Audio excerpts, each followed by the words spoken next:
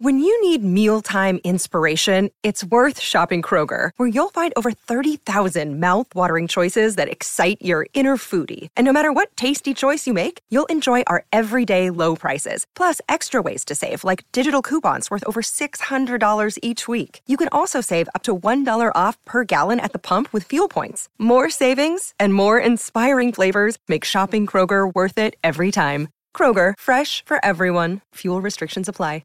Another day is here, and you're ready for it. What to wear? Check. Breakfast, lunch, and dinner? Check. Planning for what's next and how to save for it? That's where Bank of America can help. For your financial to-dos, Bank of America has experts ready to help get you closer to your goals. Get started at one of our local financial centers or 24/7 in our mobile banking app. Find a location near you at bankofamerica.com/talktous. What would you like the power to do? Mobile banking requires downloading the app and is only available for select devices. Message and data rates may apply. Bank of America N.A., member FDIC. Oh, and we're back with part 2 of the Oscar episode. Guys, thanks for checking out part 2. Thanks for being here. Yeah, this part's longer, better. As you guys know, we're currently talking about Oscar's journey through the Formula Series. Absolutely love this episode. Know that part 2 is amazing, and we hope you guys enjoy it. Yeah, there's some seriously spicy stuff in this part 2, I must admit. So guys, strap in. And don't forget the 5-star rating at the end. Yeah, don't forget that. So then you you go up to Formula 3. Mm-hmm. Is that when you join Prema? Yeah, F3. My first question about Formula 3 is, you have got a load of tweets that crap me up about DRS. Yeah. And I need an explanation of what happened with your DRS in Formula 3. So, that was... I mean, that year was a bit up and down, but that was kind of like the main problem of the year. So, for the first... it was 9 rounds that year in 11 weekends. So, we had 3 triple headers with a week off in between. So, It was a really quick season. Oh wow! With COVID, obviously. Yeah. And for the first 6 rounds, I had DRS problems every weekend. Wow! So I think Austria, I think the first time it happened, we counted, and like on one of my qualifying laps, I think it was, my DRS opened and closed. It was like 35 times throughout the lap. So it was kind of just going down the straight like that. And I shouldn't laugh really, but you won the championship. Yeah, so I know, but we can laugh about it now. We can laugh about it now, yeah. But at the time, and it became such a regular thing that I was just like, firstly, I kind of wanted people to know that I was dealing with these problems because I didn't want people to think, if I'm having a bad race, he's just shit. Like I had more. Sometimes I was just shit, and I'm happy to say that. But for those first sort of half a season, there was some DRS problems, so it made overtaking a bit more tricky than it needed to be. Dear DRS, yeah. Please come back. Yeah, so I was like, how can I make this lighthearted and funny? And sort of take the piss out of it, really. So that's where that all came from, and then they blew up after that, and sort of the problems kept continuing. And I think there was one in like Silverstone where my DRS started working finally, and didn't have any issues. And then the next weekend we had some other major problem that basically meant my whole car was shutting off. So it wasn't even the DRS that was shutting off now. So I think I put out a tweet saying like, DRS is finally solved, like our relationship is on the mend. And then the next weekend my car shuts down. Like in practice, it shut down on the out lap. I did 1 lap in qualifying and then it shut down. Coming to the grid for race 1, it shut down, and I like basically rolled onto the grid with no power. So I think I put out a tweet saying like, Dear DRS, I see you've told the rest of my car to stop working as well. Dick move. So so that was a major jinx. Like that one was pretty popular. I think that got a lot of coverage. But yeah, they were funny problems to have, but I'm glad I can laugh about them now and not go, that cost me a championship or something. Yeah, that mate, was, fair play to you for turning it into a joke, because it must be so frustrating that you're out there and you're doing the best that you can to win and something else is letting you down, which is out of your control. Yeah, and like it wasn't through a lack of trying that it kept coming back. Like Prema turned that car freaking inside out. Like the only thing we didn't do was change the chassis. Like we changed the ECU a few times, all the looms in the car, the radio. We changed everything in that car except for the actual chassis. And I think the radio. Yeah, it was. Oh yeah, obviously the radio. It was. I thought you meant radio play music. No, wrong station. Yeah. It's the podcast. Yeah. So I think the problem was something to do with like the ECU was shorting out the radio or something like that. I hate it when that happens. Just explain ECU for. So basically, like the. Electro-combustion unit. No, Jesus. No, it's not just us. It's not just us. It's this is really bad, and I should really know this, but I want to say it's engine control unit or something like that. Yeah. Right. Anyway, it's like it does the software for the engine and stuff. Got it. And all the electrical stuff. And basically, that was shorting out something. So long story short, the FIA have the beacons for the DRS, like the timing loops in the track. Yeah. So it knows when you're in the zone. And my car was basically dropping in and out of those beacons. So my car, my whole car was, I think, disappearing from the FIA's system. So that's why it kept opening and closing, because it kept dropping in and out. But that's not ideal. No, it was not ideal. And after 6 rounds, I wanted to chop my DRS in half, but anyway, it was it's nice to laugh about it now. What's it like racing against Guanyu Zhou? Because we just did a podcast with him in Switzerland. Everyone knows it by now. Yeah. You guys were battling a lot last year, from what I watched on YouTube anyway. Yeah, I think the probably the most famous one is Bahrain. There was me, Joe, and Christian Lundgaard, so all 3 of the Alpine Academy guys, and on the first weekend. So I think Mia, who was the Academy director at the time, was almost about to have a heart attack. But no, it was good racing Joe. You always knew what you were going to get with Joe. He never did anything unexpected, and he was hard but fair. I don't know if we actually had that many battles, but especially in qualifying, I think we're probably the 2 highest average qualifying positions for the year. So we were always sort of close to each other on the feature race grids, but I don't actually know if we had that many on-track battles. I only watched like two or 3, and that was literally we had Bahrain where there's like the 3 of us coming into turn 1. That was cool. So that's the most well-known one, but yeah, we were always kind of near each other on track, but never actually had that many battles, I would say. Are you excited to race against him again? Are you guys friends? Yeah, I still get on well with Joe. Obviously, we were in the academy together as well last year, so we got to know each other a bit better.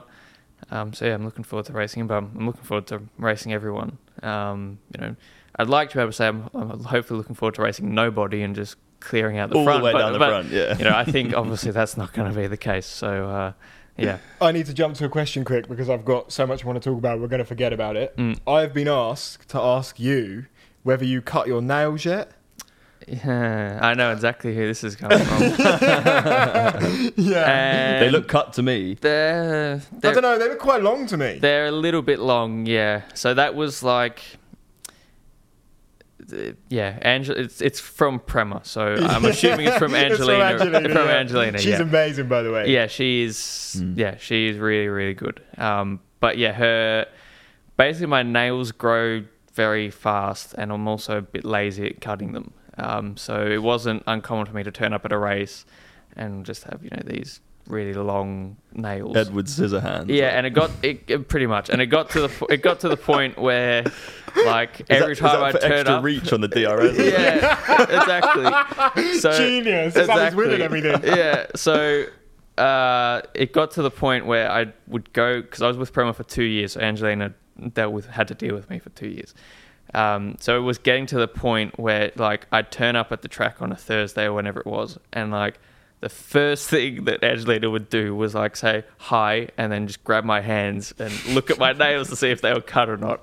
And by the end of the 2 years at Prema, I got the gist of things and cut them once. I actually like had conscious thoughts on like the Wednesday before the race, because I don't really like the feeling of freshly cut nails. I don't know why. So whenever the race weekend started, I was like, okay, I can't cut them now. Like, it's going to feel weird. It's going to throw you off. It's going to feel weird in the gloves, and I don't know, probably a bit superstitious. But anyway, so I used to have like, this is how much I got reminded of it. I used to have conscious thoughts on like a Wednesday of like, shit, I better cut my nails, otherwise Angelina's going to yell at me. So I was like, so I had to cut them. But yeah, I mean, I haven't had her on my case for my nails this year, so maybe I need her back just for that. What about toenails? Toenails are okay, and you don't see them. Well, hopefully not too many people. More reach on the pedals. Right. Well, no, because it's a funny story. Some people actually have feet that are too big for the chassis. Right. So I've got a friend who has reasonably big feet. I think it was George Russell as well when he debuted for Mercedes. He was the first person that came to my mind. Yeah, he had to wear a shoe size smaller because the tops of his feet were hitting the top of the tub. Wow. What size are your feet? I think like 9 or something. Oh, and that's all right. Oh, we'll be fine then. Yeah, just practicing for when we're in. Yeah, so it's like, I think if you're like more than 11 or 12, then you're in a bit of trouble. So yeah, having long toenails is not good. Also puts holes in the Nomex socks, which I mean, the fact that I know that probably says a lot. But yeah, having long toenails is not good. Also more weight. More weight, yeah. More downforce. What are we even talking about? I don't know. Let's get off toenails as quick as we can. But yeah, what was the Prema team seem amazing. Yeah. Like, we met Robert, which is cool. You raced with Robert. He was hilarious. And we've seen all the Robert videos you did online. Yeah, no, that was really, really good. Like, the 2 years I spent with Prema were, I mean, okay, it was a really successful 2 years as well. But, you know, even apart from the success, it was an awesome 2 years. Like, just the atmosphere and the team was amazing. And, you know, I had obviously the people in the F3 team and the people in the F2 team, which are different staff. And they were all, you know, firstly super professional and could give me a really fast race car. So that was nice. So I liked them because of that. But also, you know, it was just fun, and, you know, didn't take things too seriously. And, you know, it kind of, not that racing before that wasn't fun, but it really reminded you of, you know, why you go racing. And, you know, I think being Italian and being a family-run team as well helps with, you know, sort of the emotional side and the family atmosphere. I mean, the way they do it clearly works. Yeah. Like, they're working with young people with crazy lives that have, you know, such hard training and are doing something so intense. They have to really look after you, and they clearly do an amazing job at that. Exactly. And especially in F2, like, you know, I think there's quite a lot of pressure on the F2 teams, because they're like, you know, I've had engineers say it to me before. They're like, you know, I'm probably as nervous as you driving the car, because I know if something goes wrong on my end, you know, that could be the difference between you getting to F1 or not. So it's like, so wow, true. when you put it like that. So like in F2, especially because the next step is F1, like the team is under massive pressure, because they're like, you know, if something goes wrong, like a technical failure or whatever, you know, that it can be the difference, unfortunately. So there's a lot of pressure, but with Prema, you never felt that, you know, and you almost kind of forgot how sort of serious this step is. And, you know, this is quite literally the year or the years that can decide whether I reach F1 or not. So the fact that they, you know, the atmosphere there was able to almost distract you from that was, you know, helped massively. I think we should definitely jump into the... Oh. I'm literally just going to move this mic down a bit. I don't want it to be in this. Oh, fair. Is that camera still rolling? Yeah. Let me just put a clap in. I've got that. We're getting onto the good shit now. To find a gap. To put it in. Okay. Massively. Yeah, we're awesome. Have a drink.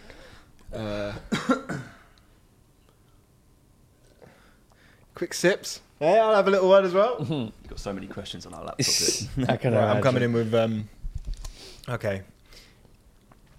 I want to just talk about your F2 season a little bit, because we've watched the video. You know, it was a crazy season. You absolutely smashed it. It was like 13 podiums, 6 wins, 5 poles. Yeah, I can't remember the podiums, but I think we'll just say something. Memorise that overnight. Yeah. Well, no, because I'm getting to a question, Fabs, all right? Yeah. 5 pole positions in a row, which is crazy, as we see in any form of motorsport. Not many people can get that many poles in a row. Yeah. I wanted to know whether you get more nervous for qualifying or the race. Like, which one do you think takes the most energy? To be honest, I think it depends a little bit on like how you're going. Like for me, going into qualifying, it depends a little bit on like how you've gone in practice. Like, True. you know, before I got my first pole position in F2, you know, I didn't have any poles in F3, so it was kind of like my weaker point, I would say. Oh, you didn't get any poles in F3? No, I didn't. But you still won the championship? I didn't qualify in the front row in F3. Wow. Like my best qualifying was my first qualifying of the year. I qualified third, and then I think I had one more third after that, and then the rest was lower than that. Were you with Prema in F3? Yeah. Okay. Yeah, so that wasn't down to me. Logan Sargent had 3 poles in a row, so that was just me being a bit average in qualifying rather than the car. But I think qualifying is, you know, you've got low fuel, you're on the softest tyres, you've got 1 lap to nail it more or less, or 2 laps to nail it. You know, you're pushing absolutely flat out. Yeah. So in terms of like getting things together, that's, you know that's the probably the most difficult part of the weekend, and also the most important. Like F2 was a bit strange last year with the format because we had 2 reverse grid races, so you could kind of get yourself back in. But like F3, for example, you know, you start the feature race where you qualify, and then it was reverse top 10, I think, for race 2. So, you know, if you qualified outside the top 10, your whole weekend was screwed. So qualifying was massively important. But then if you qualify well, you go into the race and you're like, okay, I'm at the front for a reason because I'm fast. But then you're like, you know, this is a lot of points that could go down the drain if it goes well, and I've got 19 people behind me. Whereas if you're starting like a bit further back, it's kind of like, okay, you know, well, in my case anyway, it was kind of like, you know, you should be fast, you should be able to make progress through the field. So, you know, there's not really much looking back. Whereas when you're starting on pole, the only way you can look is, well, for other cars is backwards. So you kind of get into that mindset. But I think qualifying, especially like in most motorsport, but especially junior single seaters and F1, like you can change your whole weekend with qualifying. So I think probably there. Do you think you thrive when you're actually racing other people? Is that like what you love the most? I think for me, like the part I enjoy most about racing is Winning. Winning is nice, but like just knowing like that you can put everything together. Like there's so many elements apart from going fast in motorsport. Like, okay, that's the main one and the one that people see, but you know, like there's so many elements that make you fast that, you know, it's not just as simple as jump in the car and drive it. Like you've got to be able to have a good relationship with your engineer, because then he can make the car faster for you, or she can make the car faster for you. You know, all sorts of stuff. The mental side of things, like, you know, being in the right state of mind when you jump in the car. So I think nailing all of that stuff and trying to do the best you can is probably the part I enjoy the most, and also trying to beat other people. Like, you know, I enjoy being able to compare myself against, you know, other people on track, and yeah, like I said, try and beat them, because, you know, in testing, when you're testing by yourself, it's kind of like, you know, I don't really know if I'm fast, if I'm slow. Like there's a lot of uncertainty. Whereas, like, especially when it comes to qualifying, I think that's why qualifying's such a favorite for most drivers. It's like balls on the table, you know exactly where you stand, and that's it. All the, you know, I think the saying, when the green flag drops, the bullshit stops. I think that's nice. We'll start using that. Yeah, I think that's where it, you know, really comes into play in qualifying there. Yeah. It's interesting what you said about the technical side of it, because I read online that I think you said if someone asked you if you weren't going to be an F1 driver or a racer or anything, you probably would have gone to uni to study engineering. Yeah. So is the technical side of the car something really important to you? Because there's been a lot of drivers, I think it was, did Mark Priestley say Kimi Räikkönen? He didn't care, did he? Kimi didn't care. Kimi wasn't really interested. I can't imagine that. But then it was like, I don't know if it was Fernando or someone else, or Lewis was like really interested in how the car actually works. So is that important to you? Yes and no. And I think that's something that I've kind of experienced, like learnt throughout my career so far, is that it's important to know what's going on, but not try and become the engineer yourself. And that was something I learnt sort of along the way, and, you know, not overthink it again. So I think the most important thing is knowing what you need from the car, and being able to tell your engineer that. And then, you know, he can get into all the technical details of what to change on the car. But I think it's changed a lot now, right? Like back in the day, old-fashioned wise, like the drivers would have been a lot more like maybe doing things on the car or saying, but these people, like the teams you're working with, they're going to know more than you about the car. Like that's their job. Yeah, exactly. You know what I mean? You need to rely on them. Exactly. And you need to be able to tell them you want that to change and know that they can do it. Exactly. You have to kind of separate both, I guess. Yeah, and I think, you know, knowing, you know, like say you've got an understeery car, all you really need to be able to say, in my opinion, is that the car is understeering. It's understeering in this part of the corner or whatever. I need more front grip or more oversteer. You know, I don't need to be able to tell the engineer, you know, change the camber Take that screw off. No, I picture you grabbing a spanner and be like, get out. Exactly. Like, you know, I don't need to come in and say, oh, I think we need, you know, an extra whole of front wing. Yeah. You know, a stiffer rear anti-roll bar, half a degree. Like, I don't need to be able to say that, and I'm like, it's just going to get confusing if I start suggesting those ideas. And you know, ultimately, that's what the engineer's job is. So you know, I don't want to sort of take away from what his job's supposed to be. So I think, you know, I think there's varying levels. I think some people have more or less interest in the technical side of things. I like knowing the technical side of things just so I can, you know, at least have some kind of understanding of what's going on.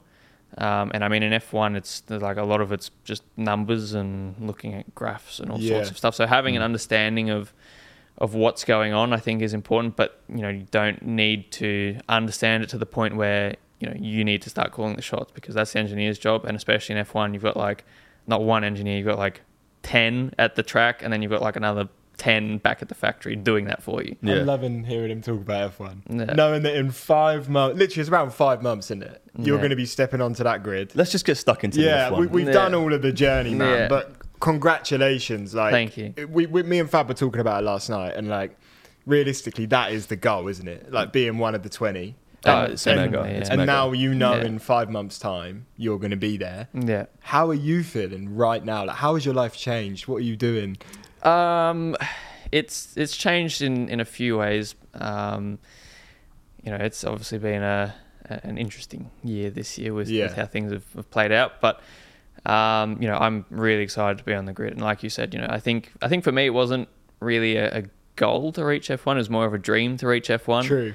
It was more kind of when I got to the back end of F2 where I was like, okay, this dream is not such a dream anymore. It's, you know, I can actually, there's a chance I can do this. Mate, it's actually giving me goosebumps. I know, mate, it's crazy. So knowing that that's happening in 5 months, or, you know, like you said, is really, really cool. And, you know, I think it's to know that I'm one of 20 drivers in the world that does this as a job. And, you know, I say job, you know, pretty loosely, because I mean, driving an F1 car is not a job. It's freaking awesome. So yeah, it's amazing, and I'm really looking forward to it and getting stuck into racing again.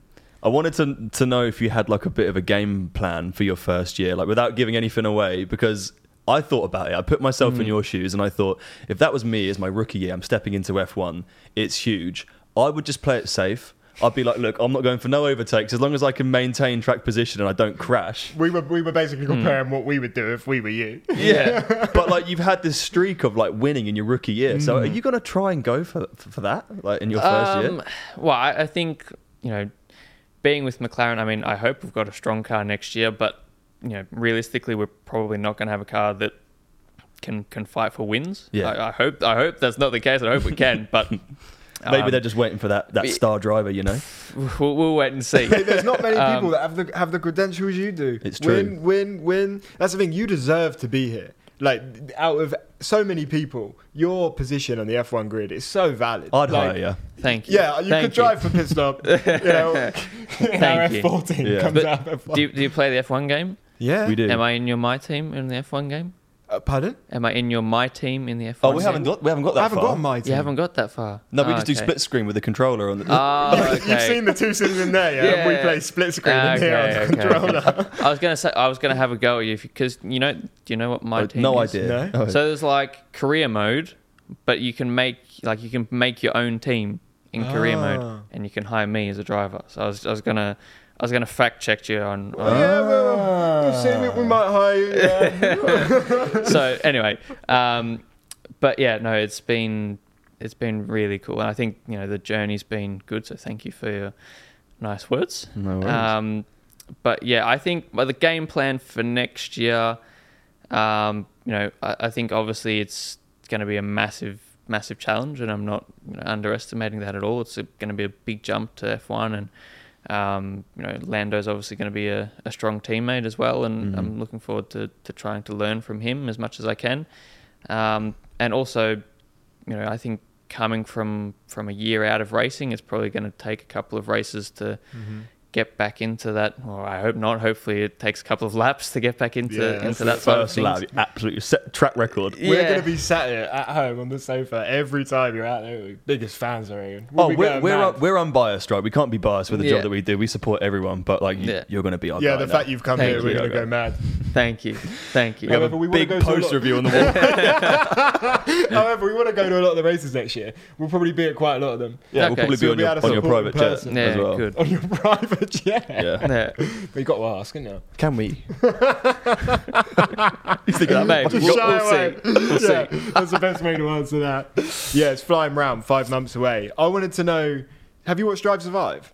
I've watched a little bit of it. Ooh. I think I watched the first season of it, but I haven't really actually watched the last season. I didn't really watch that much. Fair. I just wondered how, because at F2 we were watching it, and obviously it's getting a bigger following now, and F2 is amazing, by the way. I love it.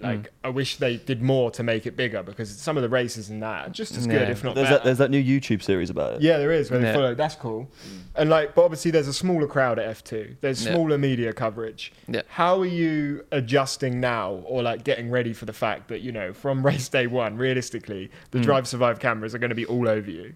They are. It's going to be one of the biggest stories. You're going to be sat there in that black room going, I'm Oscar Piastri and I drive for McLaren. You know what I mean? How do you feel? I guess it's if you want to. Done that. I don't know. Yeah, well, I assume I would. I think Drive to Survive has been a massive success story for F1, and it's brought in so many new fans, so much more attention to the sport. I think it's great. So I think I will be in Drive to Survive, unless other people say otherwise. But I'm looking forward to it. Even this year, there's been that was sort of, knowing that I wasn't going to be racing this year, that was one of my, I guess, kind of things I wanted to experience and get used to, was the media side of things and how busy that side of things is. So when I went to Australia, for example, that was crazy for the Grand Prix there. And I wasn't even racing. I think one of the days it took me. So in the Melbourne Grand Prix, they have it's called the Melbourne Walk, where all the fans stand, and it's basically the walkway from the car park to the paddock entrance. I think one of the mornings it took me 40 minutes. And wow. It's 200 meters long, or not even. Mate, imagine your home race next year. I know. So that was crazy last year. And just getting used to all of that stuff, that's sort of been something we've actively tried to get used to this year, and because obviously I can't take anything from on track because I'm not on track. I can listen to Fernando and Esteban, but that's sort of the extent of what I can do. That was the main question that I had for you. Not to put too much pressure on you, but I'm sure that you know it already. You've got a big following already, but stepping into F1, it's like the world stage for motorsport. Yeah. You're going to be a celebrity. You already are, but but you're going to be top. You're going to be top tier, man. With Drive to Survive, everything else, these guys are mega celebs now, and you're literally about to start that journey of your life. How does that feel? Do you ever think about it, or do you just think about the racing? I haven't thought about it that much, but I think like I was saying, since I've been announced, I haven't really done that much. I haven't been to any races. Experienced it in person, maybe. As much. So it's a little bit a bit of an unknown at the moment, but yeah, I would imagine it's going to be pretty nuts. Have a few people here and there recognize me in the street or at the shopping center or whatever. So I've got it a little bit already. But I think next year it's probably going to be another level on top of that, which I'm sure will be cool in some scenarios and probably a little bit more annoying at some point. But at the end of the day, the fans are what really allows us to go racing. You know, if none of the fans turned up for the races, then there wouldn't be any motorsport. There wouldn't be any sport in general. So, you know, I think you've got to be very grateful to all the fans, and you know, at the end of the day, it's a sport, but it's also an entertainment business as well. So, you know, where, you know, F1's a lot of things. It's a sport, it's an entertainment business, it's an actual, you know, it's business for the manufacturers as well. Yep. So it's all sorts of stuff. But you know, I think the show is something that Netflix and Drive to Survive has really enhanced, and I think it's brought in a lot more attention, which has been good. Have you thought about we know you have your helmet, and Yes. it's like red, yellow and blue. Yeah. And there's like a story behind that in it where it was just something. How did you get that helmet? So the basically I had a white helmet in karting, and I was planning on getting a painted one at some point, and was like starting to design it and stuff. And then I had a crash where I flipped over and basically destroyed that helmet. So I needed. I haven't seen that. Yeah, I don't know if the video's on YouTube. This is in karting, right? Yeah, in karting. Shit. So this was ages ago. This was, I think, 2014. This was, or 2013 maybe. So that was quite early on. But basically, I was racing the next weekend and needed a helmet.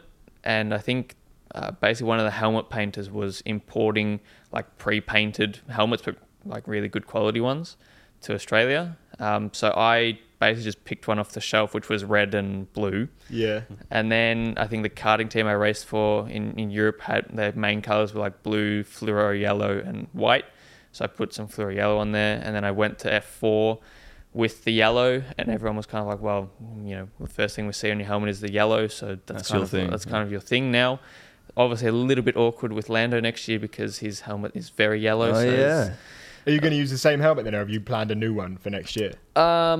It's in the works at the moment. Like, I mean, there will be some yellow on there still. I mean, I think it'll be pretty similar to what I've used in the past, the same sort of three colours. Yeah. But yeah, so going back to the story, I crashed, and then bought one off the shelf that was red and blue, and then it kind of just stuck from there. So, yeah. Are you looking forward to racing with Lando? Yeah, I am. You know, he seems like such a cool guy. That's what I wanted to know. We love Lando because he's like seems so in like the world we're in, like the media world, and he has Quadrant, and he does so much cool stuff. And there's only 1 year gap between you guys, which is nuts. He's only a year older than you, right? Yeah, I think it might be. I think it's maybe a little bit more. Are you 20? You're 21. 21, yeah. Okay. I think he's 99, and I'm. Wikipedia says 22 for him, but it's probably. I guess it's his birthday coming up. Or I don't know, but anyway, there's not that. There's not that far between us, which is a bit weird when he's going to be entering. I think it's his 5th year of F1. That's crazy. That's crazy. Is that because he could start younger when he did it? Because isn't there like an age thing now? There is, but I think that already applied when he did it. So, okay. Like my birthday is a little bit unfortunate that like I think. Well, it depends on how you want to do it, really. Like, it depends how early you want to come out of go-karts. Like, I think Lando came out of go-karts basically as early as he could into F4.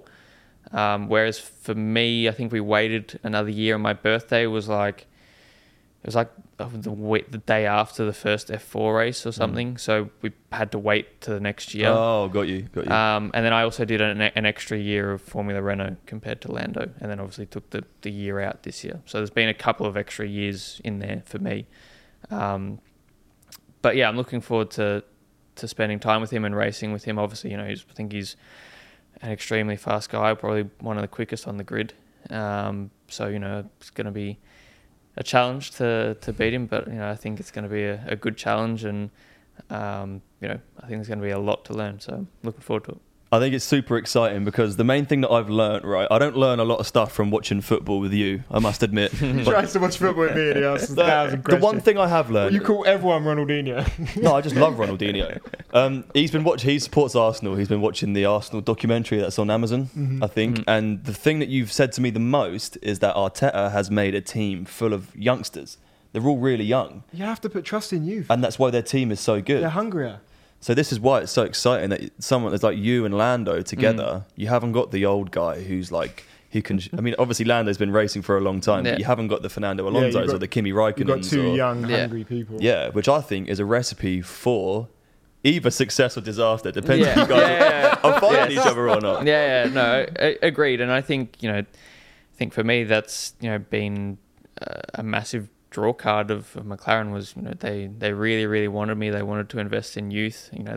They've shown that through their previous years with, people like Lando, like Lewis. So, I think it's sort of been in the team's spirit and mentality. But yeah, I think it's nice to have, two young guys in there that can hopefully, build the future and move forward with McLaren. Obviously Lando's already got quite a bit of experience under his belt.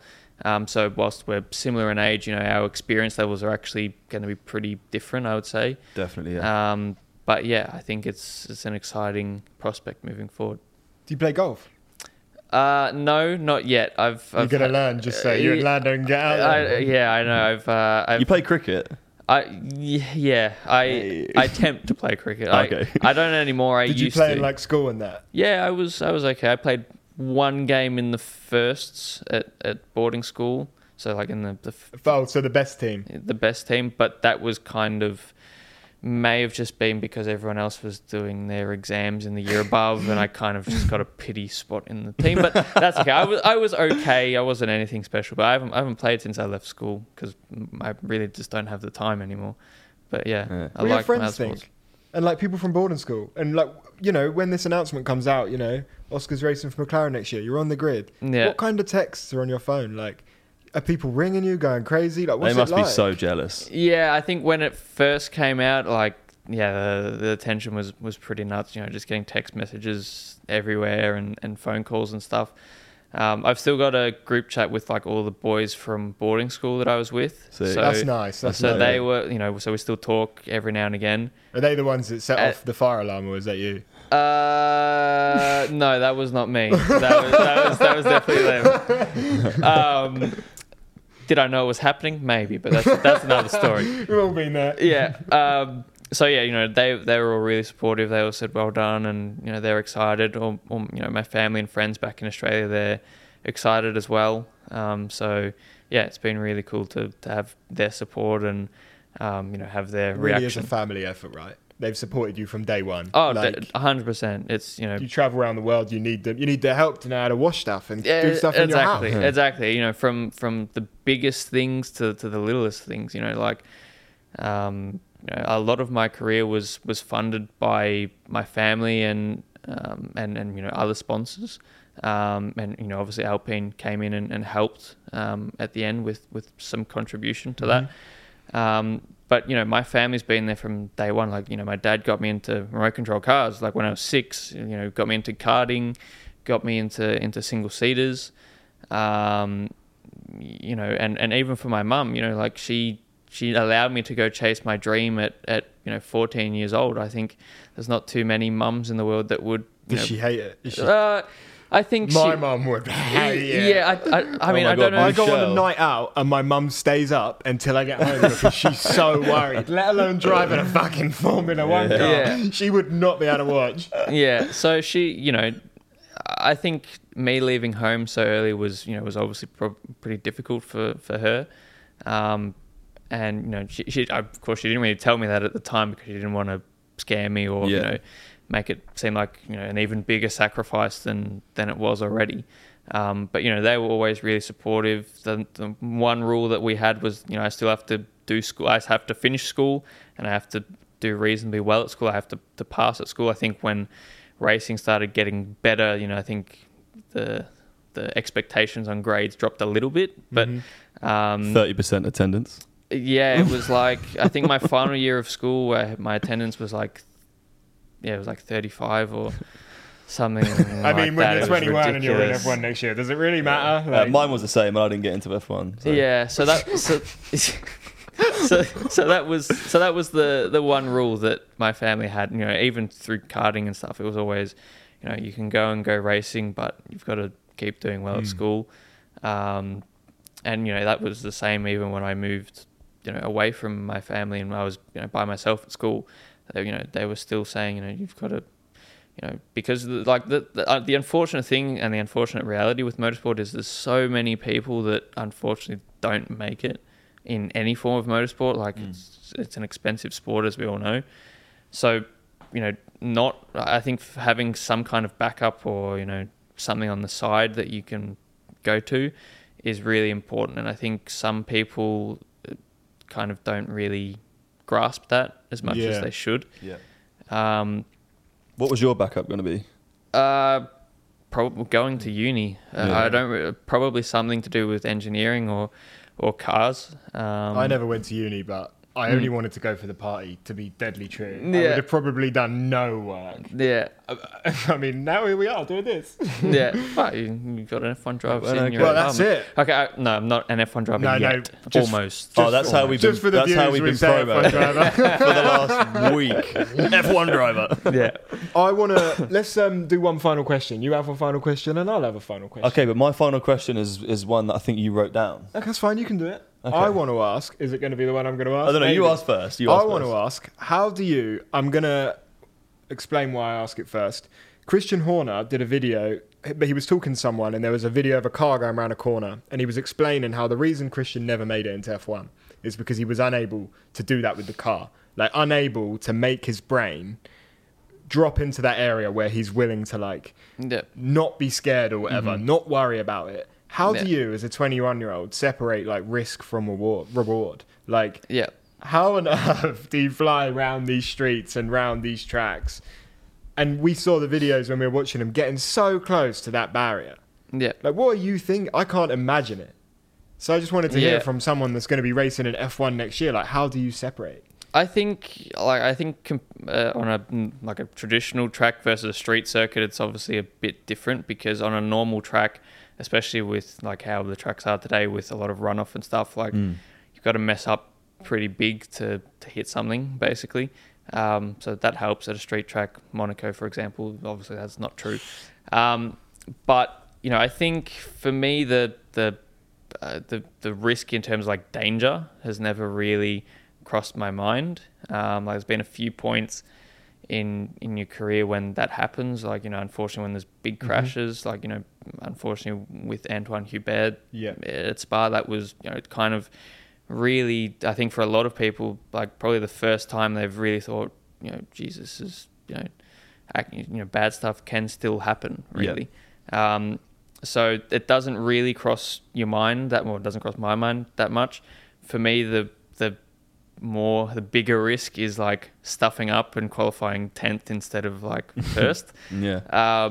So that's more the risk versus reward that I always look at is if I brake a little bit too late, I'm going to lock up and miss the corner or whatever. Not that I'm going to hit a wall or something. But Monaco, for example, it's a very different story because you turn in a little bit too early, a little bit too late or whatever, you push a little bit too hard, then you are in a wall very quickly and very hard. So it's a bit different, but I think when you're on track, I think if all racing drivers, you can't think about that because otherwise it's just going to hinder you. You just cannot let it get into your brain. Just push it to the back of your mind and pretty much and just focus on the race. Yeah. My question was a bit simpler. What number are you racing with next year? So it's, I hope 81. I don't know if we can actually lodge the number yet. Okay. To the FIA. We will bleep that. Yeah. But we know. Yeah, Good number, great number. Yeah, I've kind of already said it before, and it's a number I've used in my career earlier. Anyway, it was on your go-kart, no? It was on my go-kart, yes.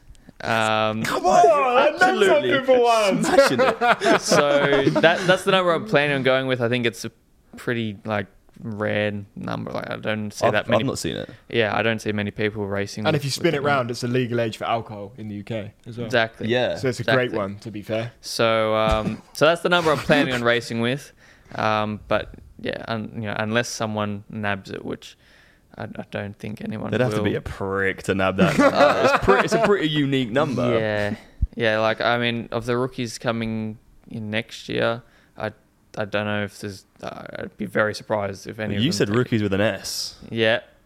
Well, I know of one rookie that's coming, obviously, with Nick, but I think... Sounds like you might know of a few more. I don't know. I don't actually want to get it out of you. Even if you do know, you don't have to say. But just out of curiosity, is there anyone on the current F2 grid from last season that you would look at, that you would say, they deserve a seat, that you think they're good enough? As in from the year that I raced in? No, from last year. From this year, sorry. From this year. Because there's no one from F2 coming up, is there? Well, I think there's a chance at Williams.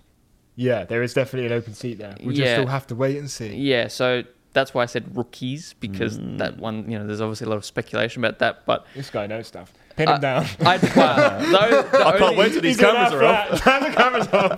The only thing I do know with that, and I don't know if we should. Tell us after it. Tell us after it. So yeah, there could be, more than 2 rookies. It's a possibility. There's obviously we have an inkling. There's an open seat at Williams and an open seat at Haas. So there could that's got the people excited. Confirmed at Haas. I don't know. Oscar, thank you very much for joining us on the Pitstop podcast. We are now going to put you through the first ever fastest lap of the Pitstop podcast. Fastest lap. We are going to give you 3 laps on our simulator around Austria. Me and Fab have got our times here. So we're going to do your lap, and then we'll come sit you back down. We'll put my time up, put Fab's time up, and we'll see where you come in. Yeah. Okay. Sounds good. Let's just quickly do the outro. I think you're going to win, by the way. Because thank you so much for coming on the show. No worries. Thank you for taking the time, driving down here, being our first F1 driver. No worries. Thanks for having me. It's a big moment for us. I don't know if we come across like it was or not, but it is a big moment to have a driver like yourself in our flat, on our sofa. Can't wait to continue our relationship, see you at the races, fly on your private jet, the rest of it. We can't wait for it, mate. So thanks for being here. Yeah, best of luck for next year. Fully deserved, man. Right behind you. Everyone is. Yeah. Cheers. Let's see what you can do on the sim, though, because if you're shit, then... I know, the sim's a big test, isn't it? I'll be calling McLaren saying, I don't know, you made a mistake. If you enjoyed the podcast, please rate it 5 stars. Make sure you hit the follow button, and we'll see you guys in our next episode. Goodbye. Bye-bye.